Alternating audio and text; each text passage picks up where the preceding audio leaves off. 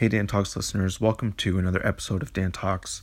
This week I'm talking to Katrina Stroll, who is a psychological safety consultant, boundaries strategist, mental health advocate, and podcast host of the podcast Absolutely Not. Katrina served as an aviation structural mechanic in the U.S. Navy, and in 2018 decided to take their own life after internalizing the behavior of an unsafe workplace. They now serve others through their work in psychological safety, mental health, and boundary strategy for people who share their identities or their lived experiences. This work includes Absolutely Not, the weekly live podcast dedicated to providing examples of setting personal boundaries at work and the vocabulary needed to name harm in those spaces. I was so excited that Katrina agreed to come on Dan Talks. I feel like they have so much knowledge to drop, and without further ado, I hand it over to Katrina Stroll. Katrina, it's so nice to talk to you. Thanks so much for coming on Dan Talks. Yay, I'm excited. I listened to some of your episodes and I hope I'm as exciting as the rest of your guests. I have no doubts about that. Yay. I saw a post on your LinkedIn, which has 11,000 followers on LinkedIn, very popular. I'll say it so you don't have to. And you posted and said that when you do speaking engagements, you always start by saying the same thing about the lenses. Can you share that? Yes. Hi, my name is Katrina Stroll. My pronouns are they, she, he. I am Black, Samoan, and queer. And through those lenses, we'll be talking about anything we want to on the show today. Now, have you said that before? Yes. I think that's so smart because so many people just sort of, especially if they're talking to a new group, they sort of think everything that you can judge from a person at face value is sort of like a given or whatever. But for someone to say like, this is who I am, this is what you can maybe see, this is what you can't see, but this is where I'm coming from, I think such a powerful way to begin a conversation. Can you talk about how you decided to start doing that? Mostly because of the work that I do. Psychological safety and mental health and boundary strategy is heavily dominated by white women specifically, and sometimes white men. Yes. And so when I go into spaces and I talk about psychological safety through the lens of Blackness or queerness, they're like, are you sure? Like, that wasn't in a textbook. I'm like, of course it wasn't, Kelly or Kathy, because you wrote it. Talk more about what Kelly and Kathy don't understand. So Kelly and Kathy, most of the time they assume we all know them. We all know them. Yes, we all know them. Most of the time they assume that we've all had the same experiences. Like we all went to Ivy League colleges. We all had money our entire life. Why don't your parents have 2 yachts? Like, I just don't understand why you lived in poverty. Well, Kelly and Kathy, because there are several people who have been marginalized for centuries. And through me sharing my lenses with them, they can kind of be like, oh, wow, I'm not Black and queer. And should they not accept that when I inject it into the conversation? That's on them. But I will be injecting it throughout the discussion that we have moving forward. Mm-hmm. Talk about how I'm thinking about boundaries and who can afford to set boundaries. It's not who can afford, because every person on the planet should be able to, has the right to have autonomy over their own body and their own premise and their mental health and everything surrounding them. Like, the first breath that you gave is enough. You don't need to earn no more. But it's who's been given the power to be able to enact them in all the spaces that they're in. So for instance, I have interchangeable pronouns. And when people don't interchange them or roll them, I let them know, hey, you didn't roll my pronouns in that, or you wrote 3 different sentences and used the same pronoun, or I see that you've been using she a lot in this conversation. Is there a reason you're not rolling them? When a person who is in a position of power says, I don't care about your pronouns, or I don't care about your identities, that's when we kind of internalize, oh, it must not be important. It must not be important for people to respect me and all of the identities I'm bringing. Newsflash or news report, it is important, and you deserve to be respected in any space that you're in. Talk to me about rolling pronouns and why they are important. So they're important to me specifically because I identify as gender queer and gender fluid. So next to the word queer, for a lot of people, is like a parenthesis that says like what we are under the umbrella of queer. So I have a really, or I can't even say friend, I didn't put a label on it yet, but I have a connection on LinkedIn who identifies as gay and queer. Mm-hmm. And they're very specific about it and they say it in all spaces. And just like for me, for my gender fluid and gender queerness, if you're not rolling my pronouns, then you're not respecting the sub-identity of the identity that I just brought into the space with you. And that's what people need to understand. We're multifaceted as hell. We're fluid as hell to begin with. So I'm just sharing a little bit with you. You're going to have to learn more about me. Speaking about multifacetization and fluidness, can you talk about what Pride has become and what it feels like? Oh my gosh, that's such a loaded, not a loaded question. What has multifaceted?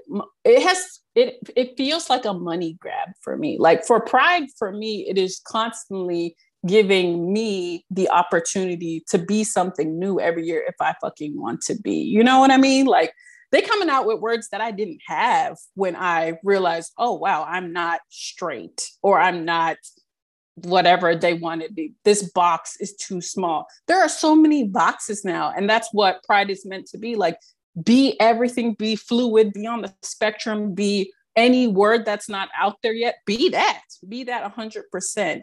But corporations, man, I've seen them this year. Did you see the Burger King one?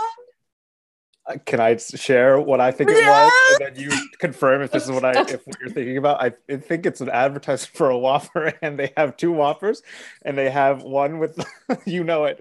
One of them has both top buns on the top and bottom, and one has like the bottom bun on the top and bottom, and it's like have it your way or whatever they said.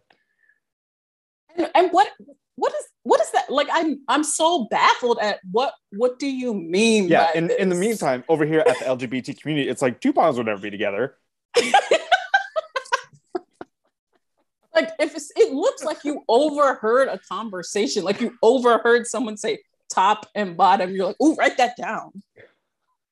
They did a word map. They did a word map of things going down at the LGBTQ community. And they're like, top and bottom is a thing. We have top and bottom buns. Let's queer it up. Look how desperate y'all look for like the queer dollar. Like, we don't even have money. Like, why? Does any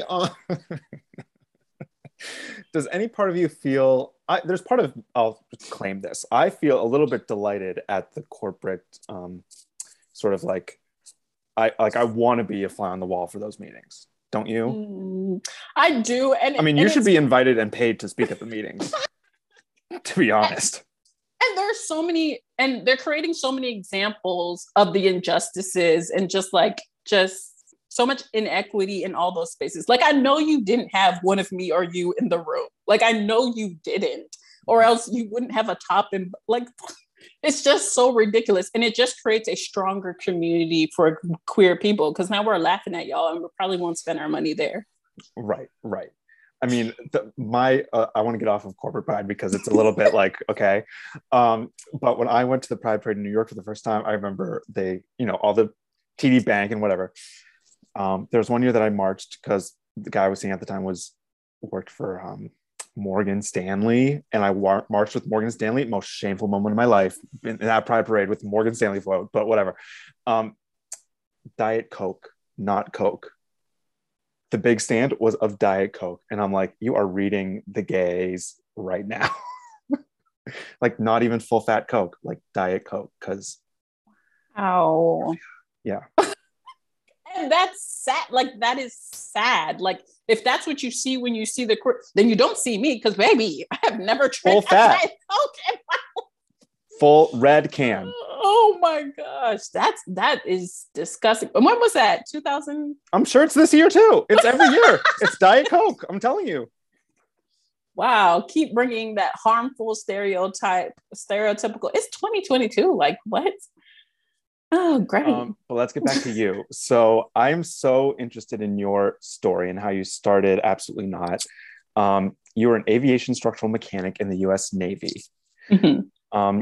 And you smile when I say that. Tell me about what, because it was also a destructive influence in your life. So tell me about sort of those feelings, like how you feel about that job or that, like that career.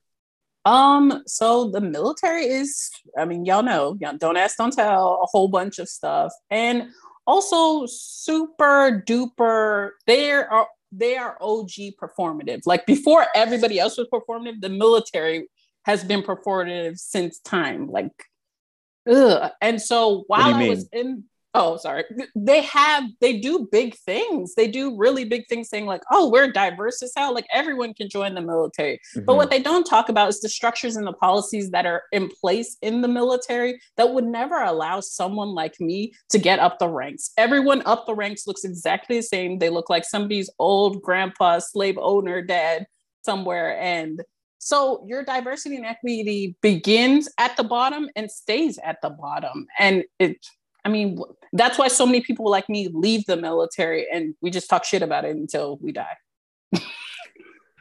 Talk about what some of those structural barriers are, like how they actually present themselves to you, Mm-hmm. like every day, or like you're there for 6 months and then something like what are some of the things that you're talking about?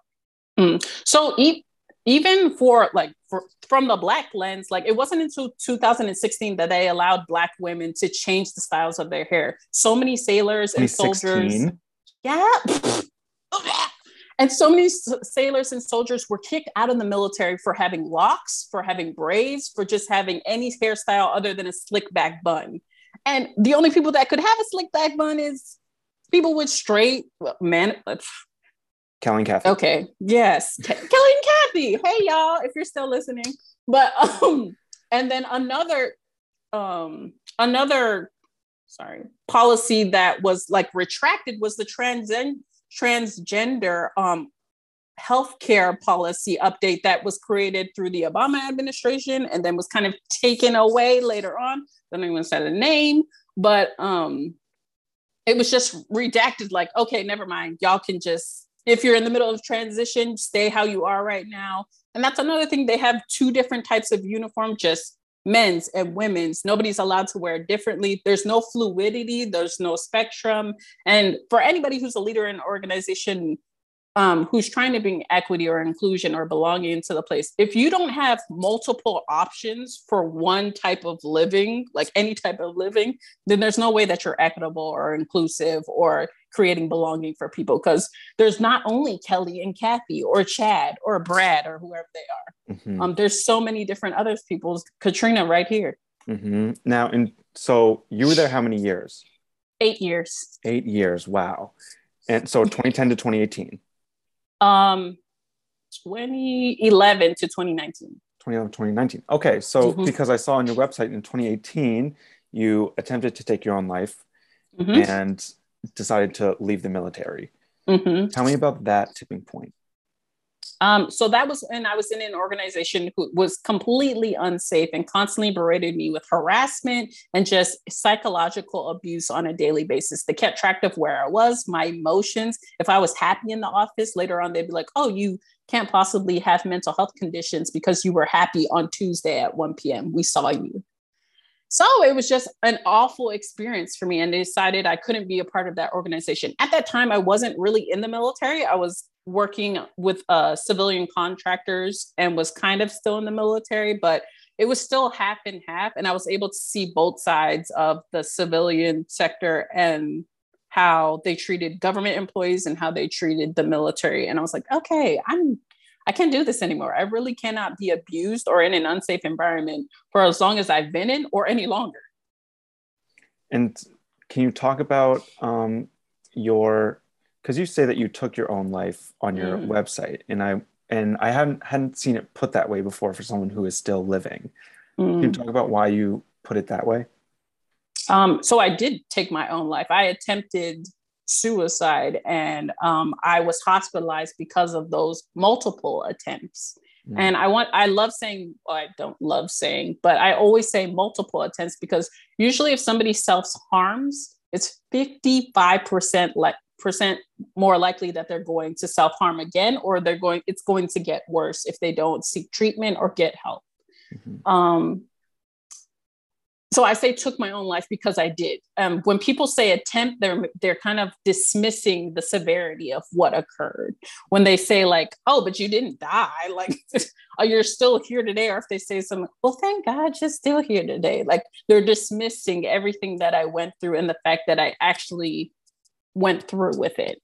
Can you talk, if you're comfortable, talk about what made you take your own life multiple times and then what has kept you from?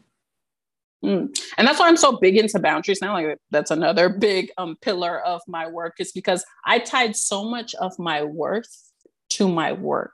And so once my work, people that I worked with or that were leaders in my organization started telling me like, "You're not doing enough," or "You're faking your conditions," I just immediately internalized all of it and was like, wow, if I cannot do good here, then I'm probably not a good person. I don't deserve to continue living. I don't deserve safety elsewhere. There's probably nothing else that I can get from this world or this life because they have told me otherwise. Are you okay? Yes, I'm just internalizing. I mean, it's such a, I'm inspired by how you have, I mean, I'm thinking about the words taking your own life. I mean, in one sense, they mean attempting or, ending your life. But in another sense, you have really taken control of your life since that period. Can you talk about, you must have felt so, well, you obviously know more than me, but I imagine that you felt like there was no other way, there was no way out. And now you've built a whole life for yourself. So can you talk about sort of the internal resources that took, and did you think you had them?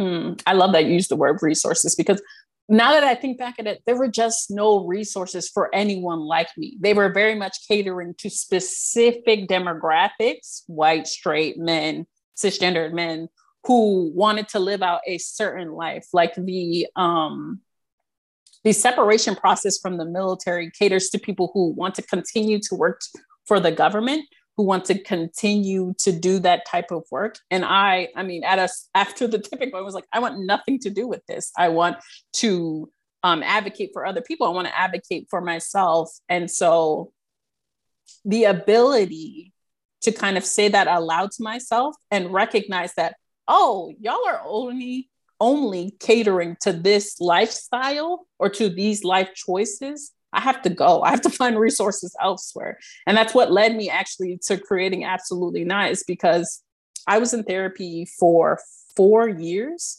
before I heard of the term boundaries. And I didn't hear about it until I got my first Black female therapist. And she was the first person. I had only had white practitioners before. And I was like, what the fuck? Like, that's how many biases are in so many systems, are in so many. They just saw a Black big queer person and was like, oh no, you need to calm down. Like, you don't need to set boundaries. You don't need to advocate for yourself more. You just need to calm down and take more medication and go to therapy weekly instead of bi-weekly. And until I had a Black female therapist, then she was like, you need to advocate for yourself. You need to tell people that you're being harmed. And it breaks my heart that therapy is so inaccessible in this country, that there are so many people that share my identities or my lived experience that are unaware of just these simple facts that we've talked about today. Absolutely Not, your podcast. I have several ideas, but what are you saying absolutely not to? All types of harm, just all types of harm, all types of discrimination, all types of living that does not align with what we hold dear to us. What you said, you hadn't heard of boundaries in the 4 years of being in therapy, which to me sounds like a clear mistake on their part, because that is such a fundamental sort of tenet of it. I feel like healthy therapy. What was your first explanation? Do you remember when it was first explained to you what boundaries were? I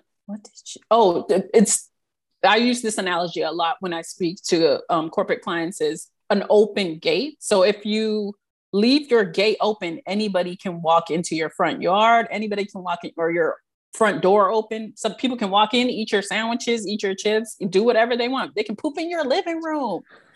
But if you close your front door and you lock it and you utilize your peephole or you utilize whatever you had, or you ask questions before you let people in your house, then you can create boundaries as to who gets to come in your house, who gets to shit in your living room, who gets to lie in your bed, if that's what you're into. No kink shaming here. But right. Yeah. It is pride after all.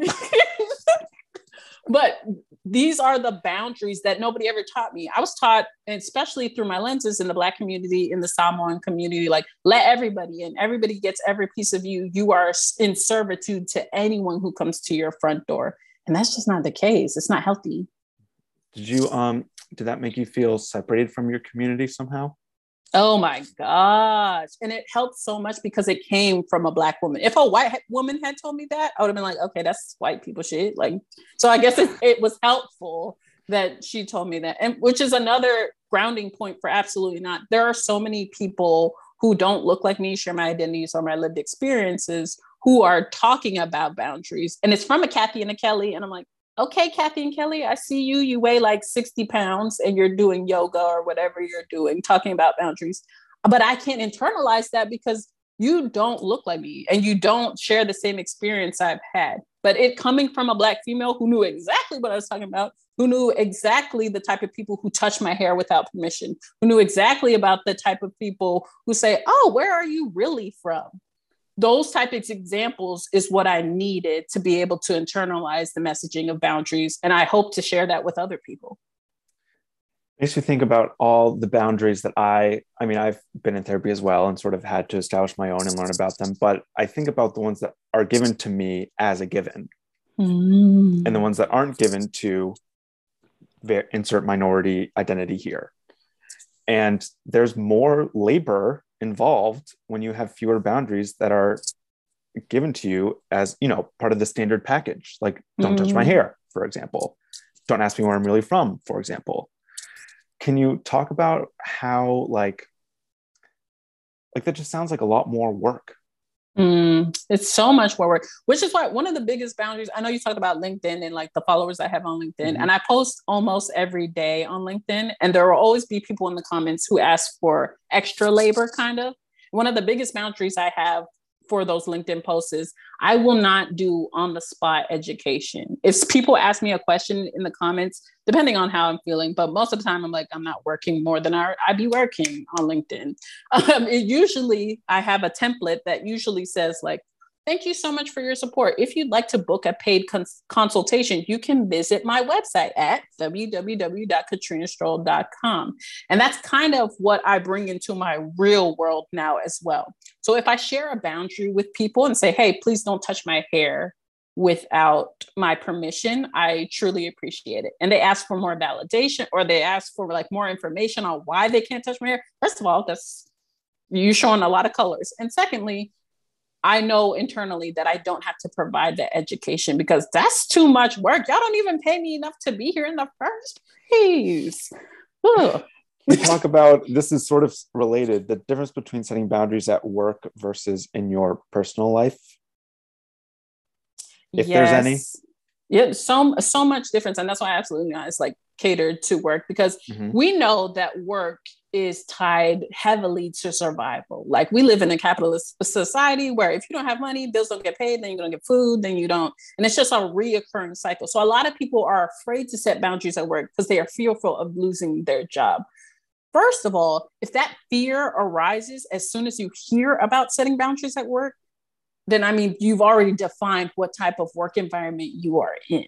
They do not prioritize your safety. They do not prioritize respecting you. They do not prioritize your mental health and well-being.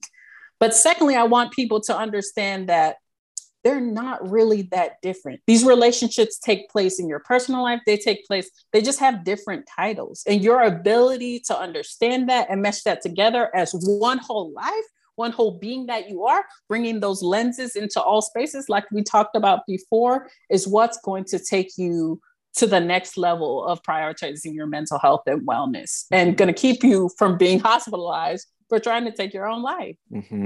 This is making me think about, well, my question is, I'm currently interviewing for companies to, get a full-time job. I just graduated from grad school. And I sort of have this sense of I need to have as few boundaries as possible. And then once I'm there, I can like show my value, and then I can earn the right to sort of establish boundaries. Can you talk about the timing of boundary establishment? And you said the word earn. What did we talk about earlier? Earning first breath. stuff. I know first. Yeah, not yes, earn. Okay. The truth is I'm working on it now. This was very much, I just turned 30, very in 20s, very, grateful for the job. Will do anything. Text me, call me, beat me if you want to reach me. Now it's much, I'm looking for more of a sustainable life for myself and meaningful work.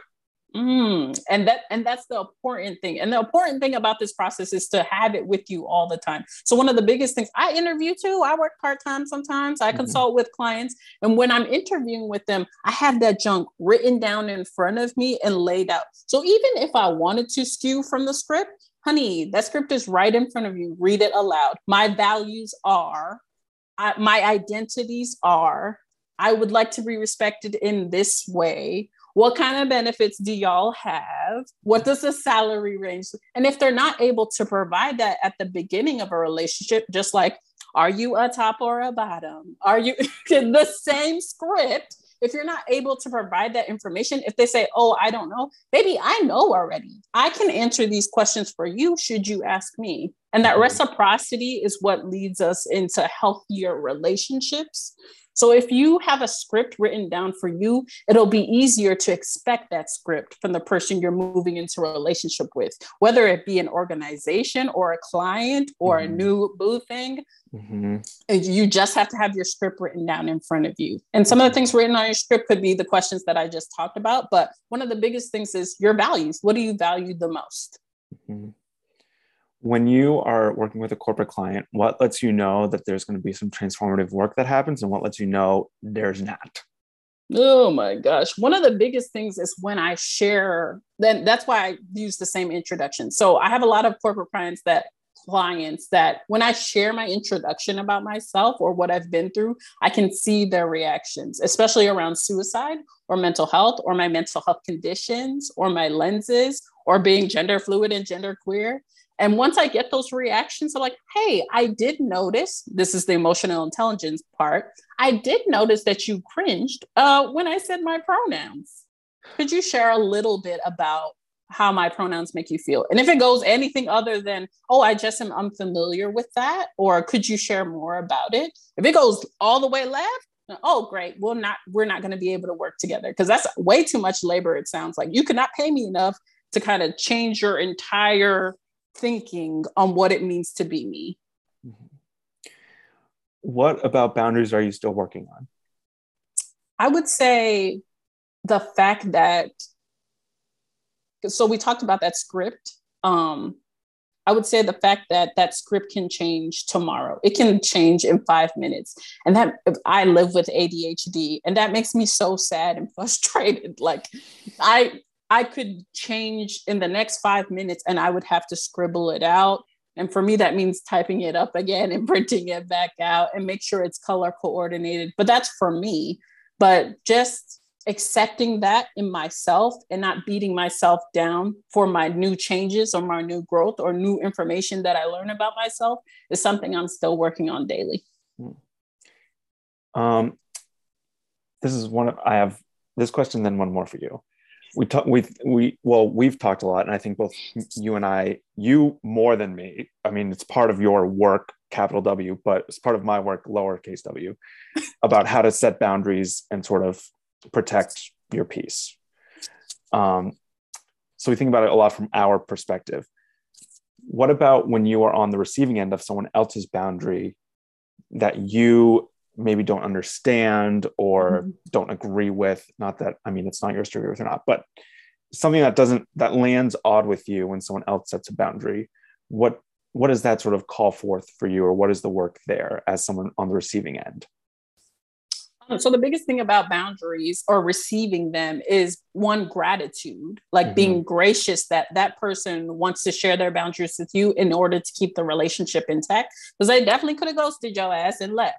but they wanted to share something very specific to them so that you could maintain that relationship together. And then 2 is decentering. So if someone shares, hey, please don't touch my hair without permission, or please use the correct pronouns when speaking about me, and you say, oh, this is an attack on me. You would never. You are centering yourself in their life. They have a life to live, and then it is a duty to themselves to keep themselves safe.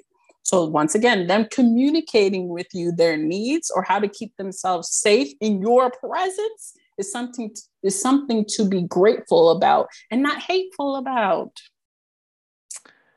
What is your dream for the future? Oh my gosh, what does that mean?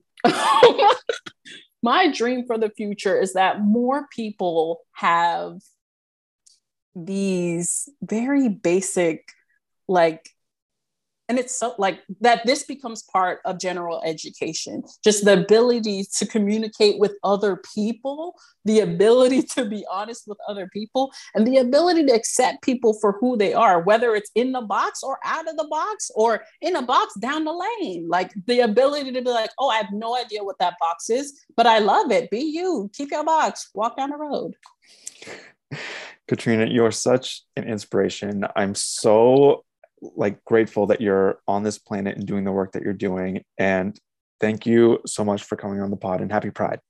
Oh, thank you.